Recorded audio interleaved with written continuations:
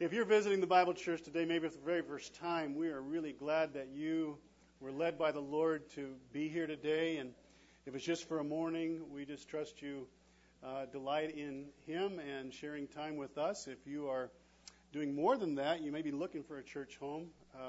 Please let us know how we can help you learn more about our church family so that maybe this could be your church home. We would love that thought very much. Well, we certainly make the Bible the centerpiece of our time as we worship together and put that right in the middle of our name as well. So I'm going to ask you, if you would, to take your Bible and turn with me to the book of Acts this morning. For starters, Acts chapter 4. We're going to be all over the place today, but this will be kind of a starting place for us. If you need a Bible today, just raise your hand and we'll give you one. That'll make your time more fruitful. There's a note page in your bulletin as well. It kind of looks like this. Grab that out of there if you would. That will be of some help along the way. And your note page lets you know that today we return once again to a study series that we began several weeks ago. The series is simply entitled One Another. And we took a 2-week break when I was off in Colorado and New Mexico on vacation, and you guys did other things the last couple of weeks, but we're back into this now and stepping back into our series together today.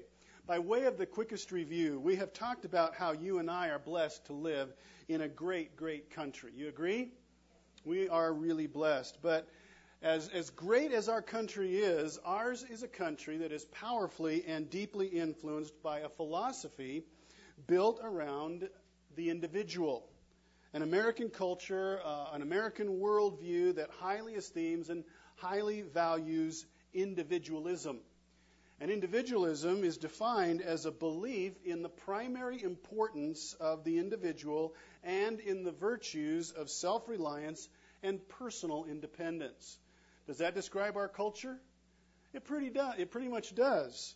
A belief in the primary importance of the individual and in the virtues of self-reliance and personal independence. And we like being characterized as a nation of innovators and self-starters and pull yourself up by your bootstrappers and stand on your own 2 feet, do-it-yourselfers. We like all of those thoughts. And because such a philosophical, cultural orientation as this has some commendable attributes attached to it, most of us are reluctant to want to loosen our grip on it as a way of thinking about and doing life.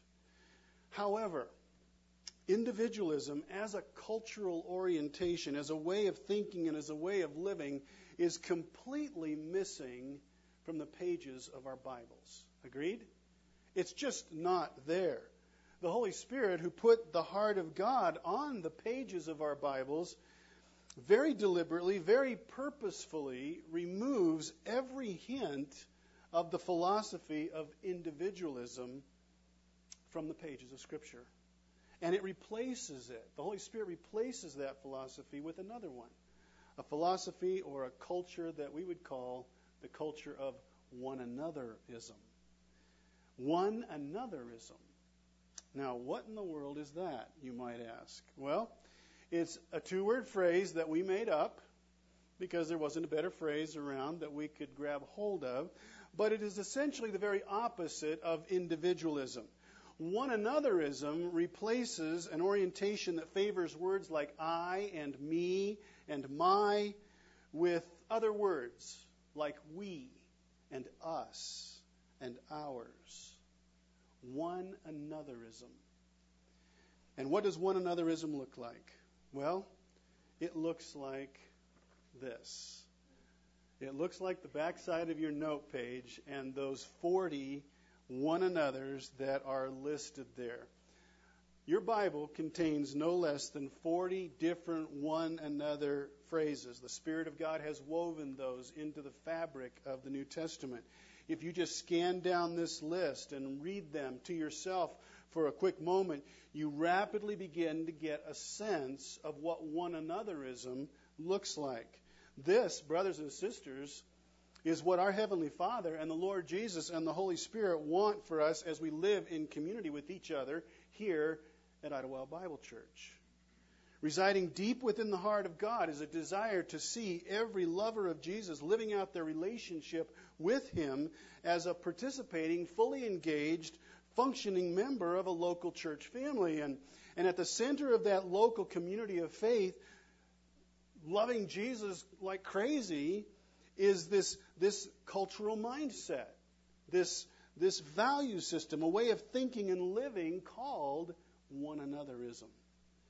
Not even a trace of individualism, but a church family that's permeated and saturated in esteeming and practicing this, one anotherism. These 40 different things. It's the air that we want to breathe here at IBC. 40 different one another actions as followers of Jesus that we would practice with the same comfortableness, the same relaxedness, the same consistency that we practice breathing. We want to be doing one anotherism. As we do these one another's, as God enables us, not as we do them in our own strength, but as God enables us to do them, we strengthen the relational bonds that we have with one another. It draws us closer together as a church family. We grow up together spiritually. We don't remain baby Christians. We grow deeper into Jesus when we do these one another's. And we make visible and real in a very tangible way the person of Jesus to people around us who do not know Him yet. They see Jesus when we do one another. Agreed?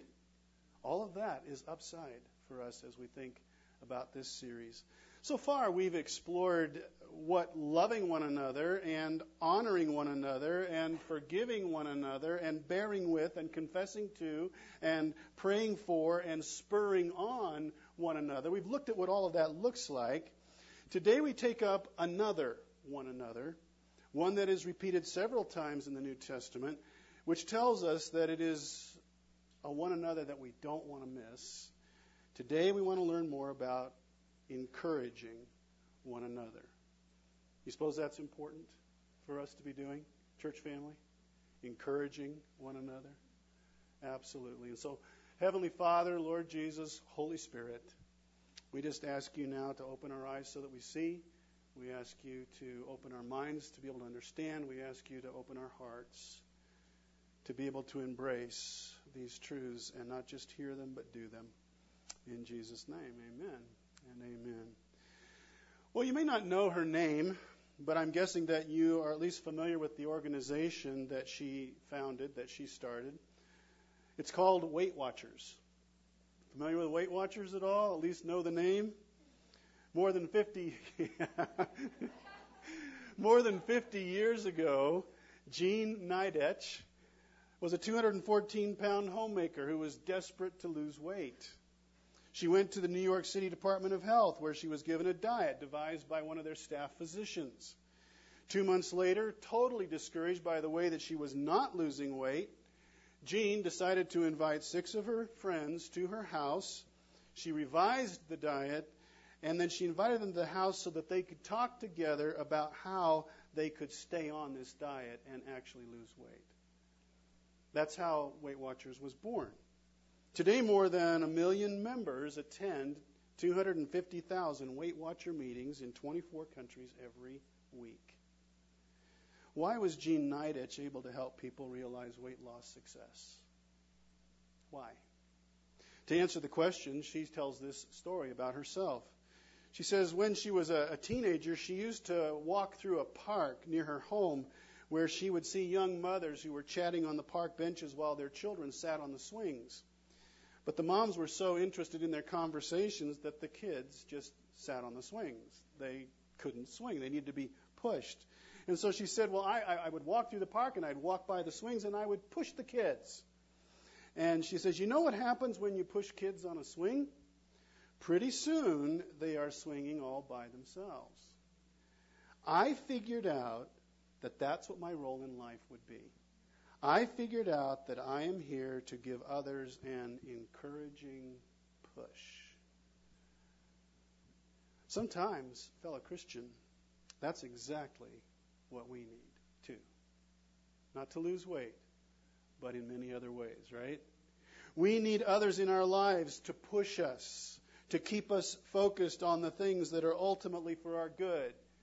Within each of us, there is a war, there is a battle, there's a struggle, a fight, a contest, whatever term you like best, there is an ongoing contest. Will I persevere or will I surrender? Will I go on or will I quit? Will I dare to do more or will I play it safe? Will I push to get better or will I be content to simply coast? Even the smallest doses of encouragement from a friend, a family member, a coworker, a Christian brother or sister can make all the difference in which way the contest goes, how the battle's going to turn out. Would you agree with that? Sometimes it's just a little word of encouragement that makes all the difference. Jean Nidetch said, I figured out what my role is in life. I figured out that I'm here to give others an encouraging push. A push. Interesting choice of words, Jean, because that is actually one of the supporting ideas behind the meaning of the word encourage in our Bibles. On your note page, the word encourage in our Bibles comes from the first century Greek word parakaleo. Can you say that with me? Parakaleo. Para means alongside of. The word kaleo is the Greek word that means to call. You squeeze those two words together, you get a brand new Greek word, parakaleo, meaning to call to one's side. That's the idea, calling to one side. And it has this proactive element attached to it.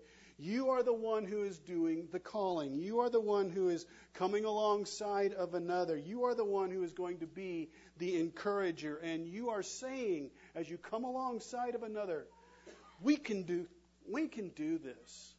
We can do this. You can do this. And that being true, this word encourage then carries with it some other implied meanings that you also see there on your note page: to comfort, to cheer up, to push forward, to urge on. And when we trace the etymology or the history and development of our English word encourage, we discovered that it has its roots in an old French word, encourager. Encourager. What does that mean? Well, it means to put courage into. We took our English word from that word. To put courage into. And that's a great way to think of the word encourage, isn't it? The idea of coming alongside of someone and pouring courage, encouragement into them to help them keep going or to do more or to hold on or to look up or whatever is needed for that one that is facing something in their life in a given moment. The word encourage appears in its various forms nearly 50 times in the New Testament, once again letting us know that this is one of the heavy hitters among the one another's. Why is that true? Well, because we all need it, right? We all need encouragement. Some days we need it more than others, but we all need to be encouraged. A health challenge crashes into our life. A death. Loss of a job. Kids who are in rebellion in our home. A frayed marriage. Financial upheaval. A desert time in our life spiritually where everything is just dry. A faith undermined by an unexplained doubt. Fear, real and crippling. Haunting questions about where I stand with my God. Does He really love me? Really love me after what I have just done? Whatever it may be, we all need encouragement. And we could probably use this encouragement way more than we would ever want to admit. Agreed? In fact, that's exactly right. We need encouragement way more than we would be inclined to admit. Life in this fallen world is hard, and we need encouragement. All of us do. Which also means that we need to be what? Encouragers as well for one another. Here in this place, the need to be encouragers of one another is way greater than you and I might suppose. We look around and we think, why does everybody here have their life together except me? And you laugh because you know that's not true, right? We don't have our lives together. None of us really do. We vastly underestimate the need of others as well as ourselves to be cheered up and to be inspired, comforted, defended, cried with, held, pushed forward, urged on. We vastly underestimate the need of one another to be encouraged. In fact, let me just ask you, is there anybody in this room right now who never needs to be encouraged? Can I see your hand? Because we want to spend a lot of time with you. Not one of us raised our hand, because we all need to be encouraged, which means we also need to be encouragers of one another. Years ago, two guys by the names of Larson and Miller wrote a book in which they described two different kinds of people. They called them basement people and balcony people. And it was so simple, which is what I really need for something to stick with me. It has to be really simple, that I have never forgotten. Basement people and balcony people. What are basement people, you suppose? Well, basement people are folks who just look at life through a negative, critical lens. The glass is always going to be half empty. It's never half full. It's always half empty. They don't lift you up when you're with them. They bring you down. They live in the basement. They're the ones who will say, you can't do that. That's stupid. Or you're stupid. Or when will you ever get it right? Larson and Miller contend that all of us have basement people in our lives, either haunting us from the past, perhaps a parent who was a basement person, maybe a classmate, a boss, or we have someone in our life right now who is that for us. Basement people cause a room to light up when they leave, basically. That's how it works with basement people. And you laugh because you know it's true, right? You know, and you know about basement people in your life. Some of us have more experience with that than others. The complete opposite of the basement person is the balcony people. These are the people who are full of encouragement. Cheer others on, to be loving and faithful and courageous, to never stop trying, to never stop growing. They help people keep going when it would be much easier just to give up. They sit in the balcony of our lives like a heavenly cheering section, and they're saying, you can do that. I believe in you. Remember, you did that before. I know you can do that again. If you want, we'll do it together. Go for it. You can make this happen. Get back on the horse. Your faith is strong. Trust. Don't doubt. You can do this.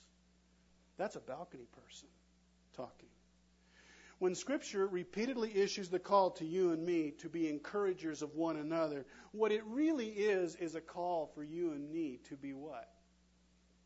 Balcony people, right? That's the call. Balcony people. Because balcony people are the great encouragers in our lives. We need them, and we need to be them. A balcony person enabled a guy named Robert Manry to fulfill a lifelong dream. After 10 years at a desk as a copyright specialist, Manry took a leave of absence to fulfill his dream of sailing alone across the Atlantic Ocean from Massachusetts to Falmouth, England. If successful, his would be the smallest vessel up to that time to ever make that voyage across the Atlantic solo. Manry did not share his dream with many people. He was afraid of basement people who would talk him out of it or try to. When he told his wife, Virginia, though, about his wild idea, she said, "Go for it, Robert. Go for it. Do your dream." So on May 24th, 1965, Manry and his 13-foot sailboat quietly slipped out of the Massachusetts harbor. 78 days later, he nears the British coast, and he's expecting to quietly sail into Falmouth Harbor, hoping that after it's all over, he might be able to just find somebody who would be interested in his story enough to take it up and maybe turn it into a book, and he could offset some of his travel expenses. So when he sails into Falmouth Harbor, though, expecting nobody to be there, he could not believe his eyes. 40,000 people had turned out to welcome him into the harbor, and his wife, Virginia, was on the front of all of that. She was standing on the deck, having made known her husband's dream to the media after he had set sail. She was definitely a balcony person. He was married to a balcony person. In the New Testament, there's not a better example for us of a balcony person than a guy by the name of Barnabas. You know the name? Barnabas. What you may not remember about Barnabas is that that's not his real name. That's not his given name. You know what his given name was? His given name was Joseph. And we're told that in Acts chapter 4, verse 36. That's, your Bible is open to that place right now. Because Joseph, who had given his life to Jesus Christ in saving faith, was such an encourager of others in his church in Jerusalem, the leaders of the early church gave him a brand new name. They gave him the name Barnabas. And do you know what the name Barnabas means? Son of encouragement. Yeah, son of encouragement. How cool is that? Your church family changes your name because you are such a balcony person. Love that thought. Now, if you know Barnabas' story at all, you know that God literally gives Barnabas to the Apostle Paul in the early years of his ministry. He gives him a balcony person, personally dedicated to him. If the Apostle Paul needed an encourager full-time, what does that say to you and I about the place of encouragement in your life, my life, and the need for encouragers? We all need them. When Paul comes to faith in Jesus in Acts chapter 9, everyone in Jerusalem is afraid when they hear that news. They don't want anything to do with Paul, thinking that his conversion is simply a ploy by Paul to infiltrate the church so he can learn who the leaders are and then take out the leaders and end this thing called the Church of Jesus. So nobody wants anything to do with Paul. But Barnabas comes alongside of Paul, we are told, encourages him, and he goes to the church leaders. He assures the church leaders, Peter and James and the others, that Paul is truly a changed for Jesus follower, and the church embraces him simply on the merits and the recommendation of Barnabas. What an encourager. From the moment that Paul's life in Jesus begins, Barnabas is there. He sticks with Paul. The two join forces on the first missionary journey ever to the non-Jewish world. It will be Barnabas who will come alongside of Mark when Mark becomes the first missionary dropout. Remember this? And Barnabas comes alongside of him and gets him back on track. And then Mark will go on to write the Gospel of Mark. And it will be Mark who will later care for Paul in prison along with Barnabas. And had Barnabas not been there as a balcony person for Paul and for Mark and for many others, who knows how their stories would read today? They could be very different stories were it not for the encourager in their life. He did encouragement so well that the early church changes his name from Joseph to Barnabas. I like that thought. I like that thought. I would like to be a modern-day Barnabas. How about you? I would like that thought. I would like my name to be changed from Tim to Barnabas. Might be a little hard to get used to writing that out, but I would like that. And I would like that for us, church family. I would wish for IBC to be known as a place that is filled with balcony people, even though we don't have a balcony. Maybe we could be rafter people. I like balcony people better. That sounds better. In our Bibles, what does encouragement look like? What does it look like when you're a balcony person and you're doing that? What forms will encouraging one another take on? Well, that's what we want to do with the remainder of our time, is answer that question. While the full answer to that question goes way beyond the scope of the time that we have, on that note page, there are 4 encouraging passages that we're going to take a look at briefly, realizing that these 4 passages represent a number of other passages where the same call to encouragement is related or reflected. So these are going to cover a lot of other verses that we won't be looking at this morning. The first one comes out of Paul's letter to the Thessalonians. And so if you will leave the book of Acts now, run to the right in your Bible till you find the book of Colossians. That's the book right before 1 Thessalonians. You want to be there in 1 Thessalonians chapter 5. What comes after 1 Thessalonians? All right, so if you're in 2 Thessalonians, run back to the left. 1 Thessalonians chapter 5, verse 11, we read this. I love hearing those Bible pages turn. Therefore, encourage one another and build each other up, just as in fact you are doing. Here, the form for our encouragement of one another takes, as we come alongside one another, takes this form. I want you to never stop growing spiritually, and I'm going to do everything I can to help you grow. That's the encouragement. I want you to grow deeper into Jesus. Therefore, encourage one another and build each other up in Jesus, just as in fact you are doing. I am to always be encouraging. Present tense verb there in this verse. It's present tense. It never stops. It's ongoing action. I encourage you to go deeper and deeper and deeper into your Savior. And you are to do that for me, says this verse.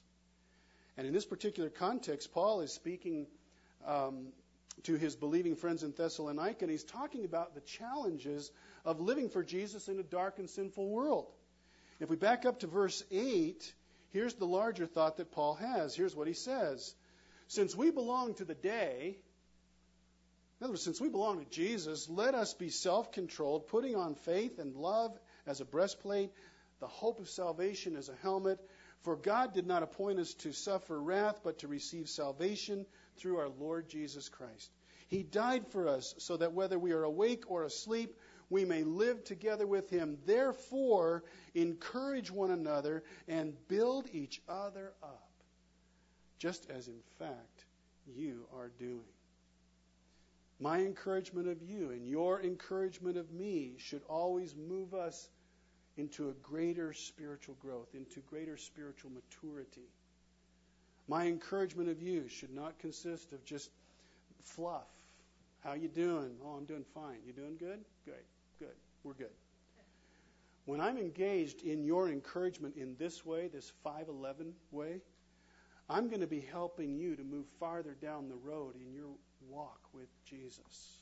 That's the kind of encouragement that we are to be practicing. Building each other up really clarifies what Paul was thinking. To give you a better feel for what building each other up looks like, would you leave Thessalonians now, run back to the left until you find the book of Ephesians. I told you we'd be moving around a little. Ephesians chapter 4, because here Paul talks about building each other up. Ephesians 4, starting at verse 12. Prepare God's people for works of service, so that the body of Christ may be what? Built up. There's our word. Until we all reach unity in the faith and in the knowledge of the Son of God and become, what's the next word? Mature, attaining to the whole measure of the fullness of Christ. In other words, looking and reflecting more and more of Jesus in our character. Then we will no longer be infants or babies tossed back and forth by the waves and blown here and there by every wind of teaching and by the cunning and craftiness of men in their deceitful scheming. Instead, speaking the truth in love, we will in all things grow up into Jesus, who is the head. From him, the whole body, joined and held together by every supporting ligament, grows and builds itself up in love as each part does its work. That's the goal of our encouragement, at least in part, to build each other up in love. One of the ways the balcony people in my church family will help me is by encouraging me to go deeper into Jesus. Never satisfied with where I am in the moment. They want more for me than where I am. Growing in my love for others, growing in purity, growing in discipline, in my prayer life, in my understanding of God's Word, in my ability to tell others about Jesus when I get a chance to do that, growing in my character so that I reflect more of Jesus' character tomorrow than I do today. I have a lot of growing to do, brothers and sisters, and I need to be encouraged by you to keep doing that. And I need to do that for you. Never stop growing. It's one of the forms our encouragement of one another will take. But it also takes another form. It takes the form of warning as well. And this encouragement sounds like, sin is so subtle and deceptive. Watch out for it. I encourage you, brothers and sisters, watch out for it. And we pick this one up if we leave the book of Ephesians now and run to the right once more, find Hebrews chapter 3. I know these verses are on your note page for you to read, but I think it's valuable for you to go to these places in your Bible and read them from your page as well. Hebrews chapter 3, verses 12 and 13 read like this. See to it, brothers, that none of you has a sinful, unbelieving heart that turns away from the living God. But, and then what are the next four words? Encourage one another daily, as long as it is called today. As long as God's grace is still available through Jesus, as long as it is still a grace day, encourage one another so that none of you may be hardened by sin's deceitfulness. Now, these are strong words for a strong reason. First century Jewish Christians that this writer is addressing, they were being persecuted for their faith, and they were thinking about abandoning Jesus and returning to their old dead religion of Judaism with animal sacrifices and doing good works as a way of trying to impress God and be saved. And that never works. That never saves, right? Ever. And so the writer says, brothers and sisters, you must encourage each other. You must put courage into one another, like that old French word said. Put courage into each other. And never would that be more true or more needed than when our brother or a sister is discouraged and beaten down like these Hebrew Christians were, beaten down in their faith and thinking, what's the use? I think I'll just go back to the way the world does life. They need to be encouraged. Balcony people never underestimate the power and the deceitfulness of sin in their own life or in the lives of their brothers and sisters. They do not underestimate the power of discouragement and how it has this ability to gradually eat away at a brother's resolve or a sister's convictions. We need each other daily encouraging us to watch out. Watch out. Because there is an enemy who prowls around like a roaring lion, Peter tells us. And he wants to devour any careless, unguarded heart. Watch out. I encourage you to watch out so that you can fight another battle and stay faithful all the way to the end. And let's not miss that strong sense of duty that's laid on us in the first three words of verse 12. See to it. See to it, says the Holy Spirit. There's no, somebody else will surely take care of this.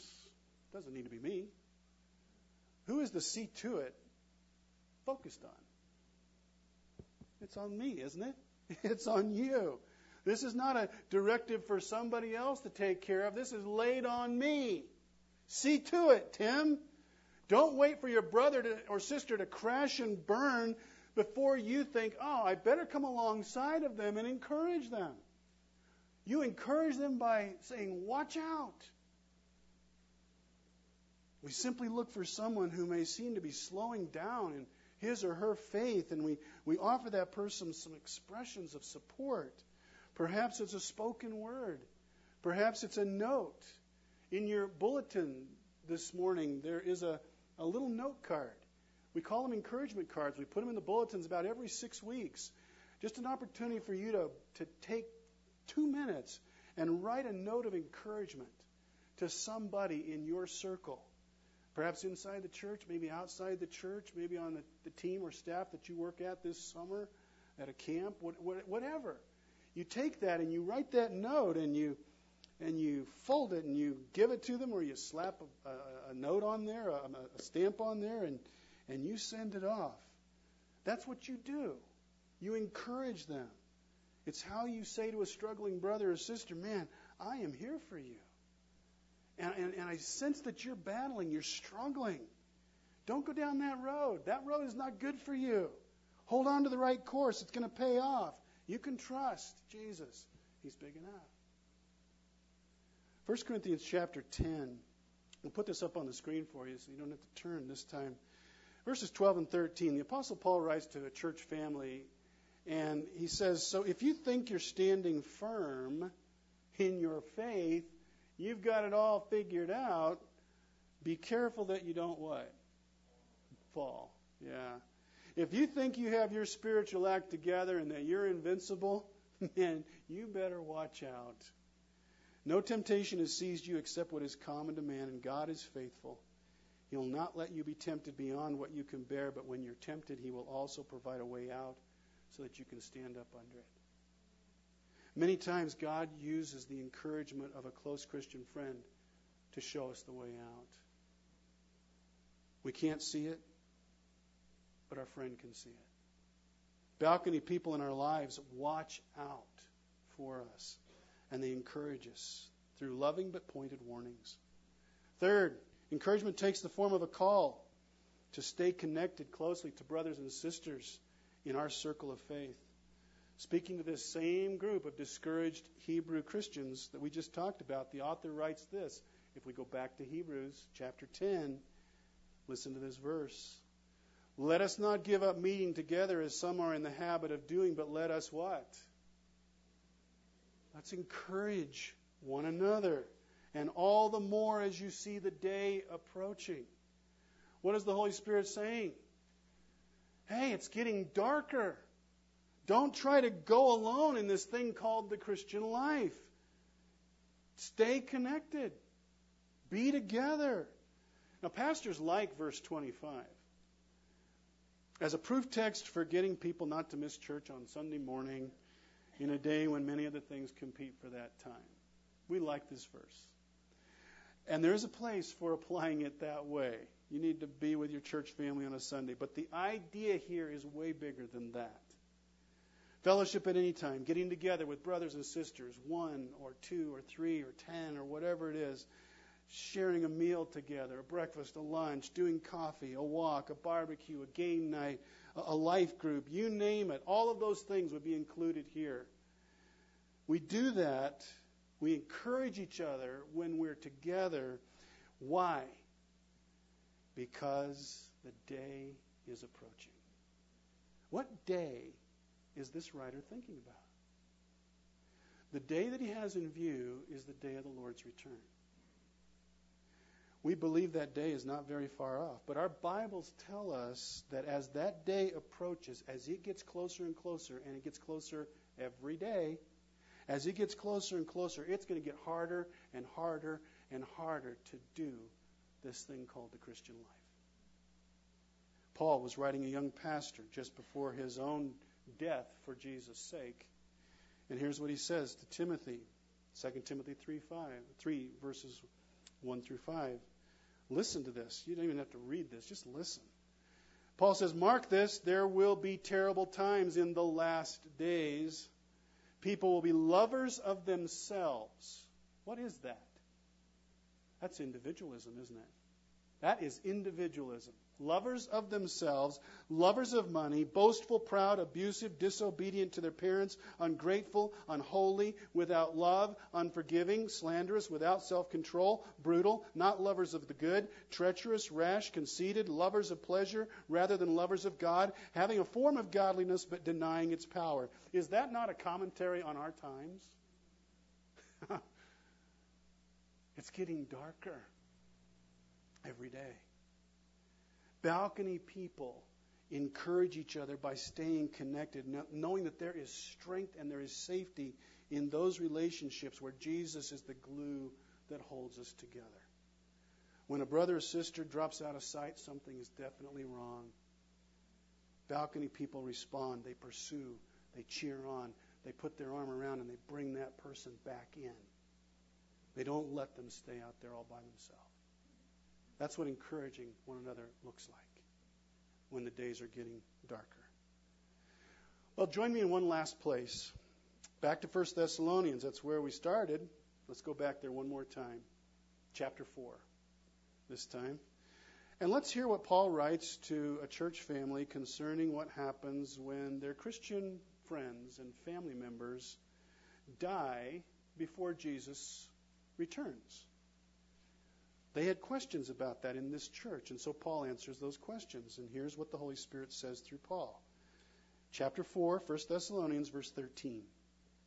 Brothers, we do not want you to be ignorant about those who fall asleep, those who die, or grieve like the rest of men who have no hope in Jesus. We believe that Jesus died and rose again. Can you say amen to that? Absolutely. And so we believe that God will bring with Jesus those who have died in him. According to the Lord's own word. This is Jesus talking. According to the Lord's own word, we tell you that we who are still alive, who are left till the coming of the Lord, will certainly not precede those who have died. For the Lord himself will come down from heaven with a loud command, with a voice of the archangel, with the trumpet call of God, and the dead in Christ will rise first. And after that, we who are still alive and are left will be caught up together with them in the clouds to meet the Lord in the air, and so we will be with him forever. Therefore, verse 18, encourage one another with these words. Yes? Yes. That's another form that our encouragement takes. We are reminding each other that, man, we know where we're going. We know how the story ends, or really how the story begins. Since our Christian journey, we're just in the opening few sentences of the story. The day is coming fast, fellow Christian, without warning. Jesus is going to come back. And he's going to take his church out of this world at a moment in time known as the rapture. Every believer in Jesus who has died and is with Jesus right now will instantly be clothed with a resurrected body, clothed with a body perfectly suited for an eternity with God. And all of us who have not died, who are alive at that moment when Jesus returns, we will meet Jesus where? In the air. And our bodies will be changed, and we will have that same immortal body that is perfectly suited to an eternity with God forever. Raptured, never to be parted from Jesus again. Encourage one another with this truth. The early church prayed, Maranatha. What does that mean? It means, come, Lord Jesus. Come, Lord Jesus. Because we know the story, we have a hope and a future that cannot be taken away from us by anyone or anything. We eagerly look up for that, don't we? And we encourage each other to be looking up as if today could be the day. Living well for Jesus, because today could be the day. Balcony people foster a culture of one anotherism in their church. It'll happen. We'll be balcony people if we give ourselves to these things. I want to be a balcony person. Do you? Yeah. I want to be a church family that is cheering one another on as we live for Jesus encouragers. Modern day Barnabases and Barbaresses. Got to cover the gals. Barbaresses. Encouraging one another to always grow up and grow deeper into Jesus. Encouraging one another to make really smart choices and not be foolish and careless as we do this life and be trapped in sin. Encouraging one another in a darkening day to share the light of Jesus in fellowship. No solos. We're all doing it together. Encouraging each other to be looking up, living like today is the day that Jesus comes for us. One anotherism grows in a church family that does these things. Amen? Let's pray. Well, that's what we want. We want that, Heavenly Father, Lord Jesus, and Holy Spirit, because that's what you want for us. You want us to be encouragers of one another. Balcony people. It won't happen without you doing the good work. May our hearts be yielded. We love you, Lord. We really do love you. But only because you loved us first. And all God's people said, amen and amen. Let's stand together.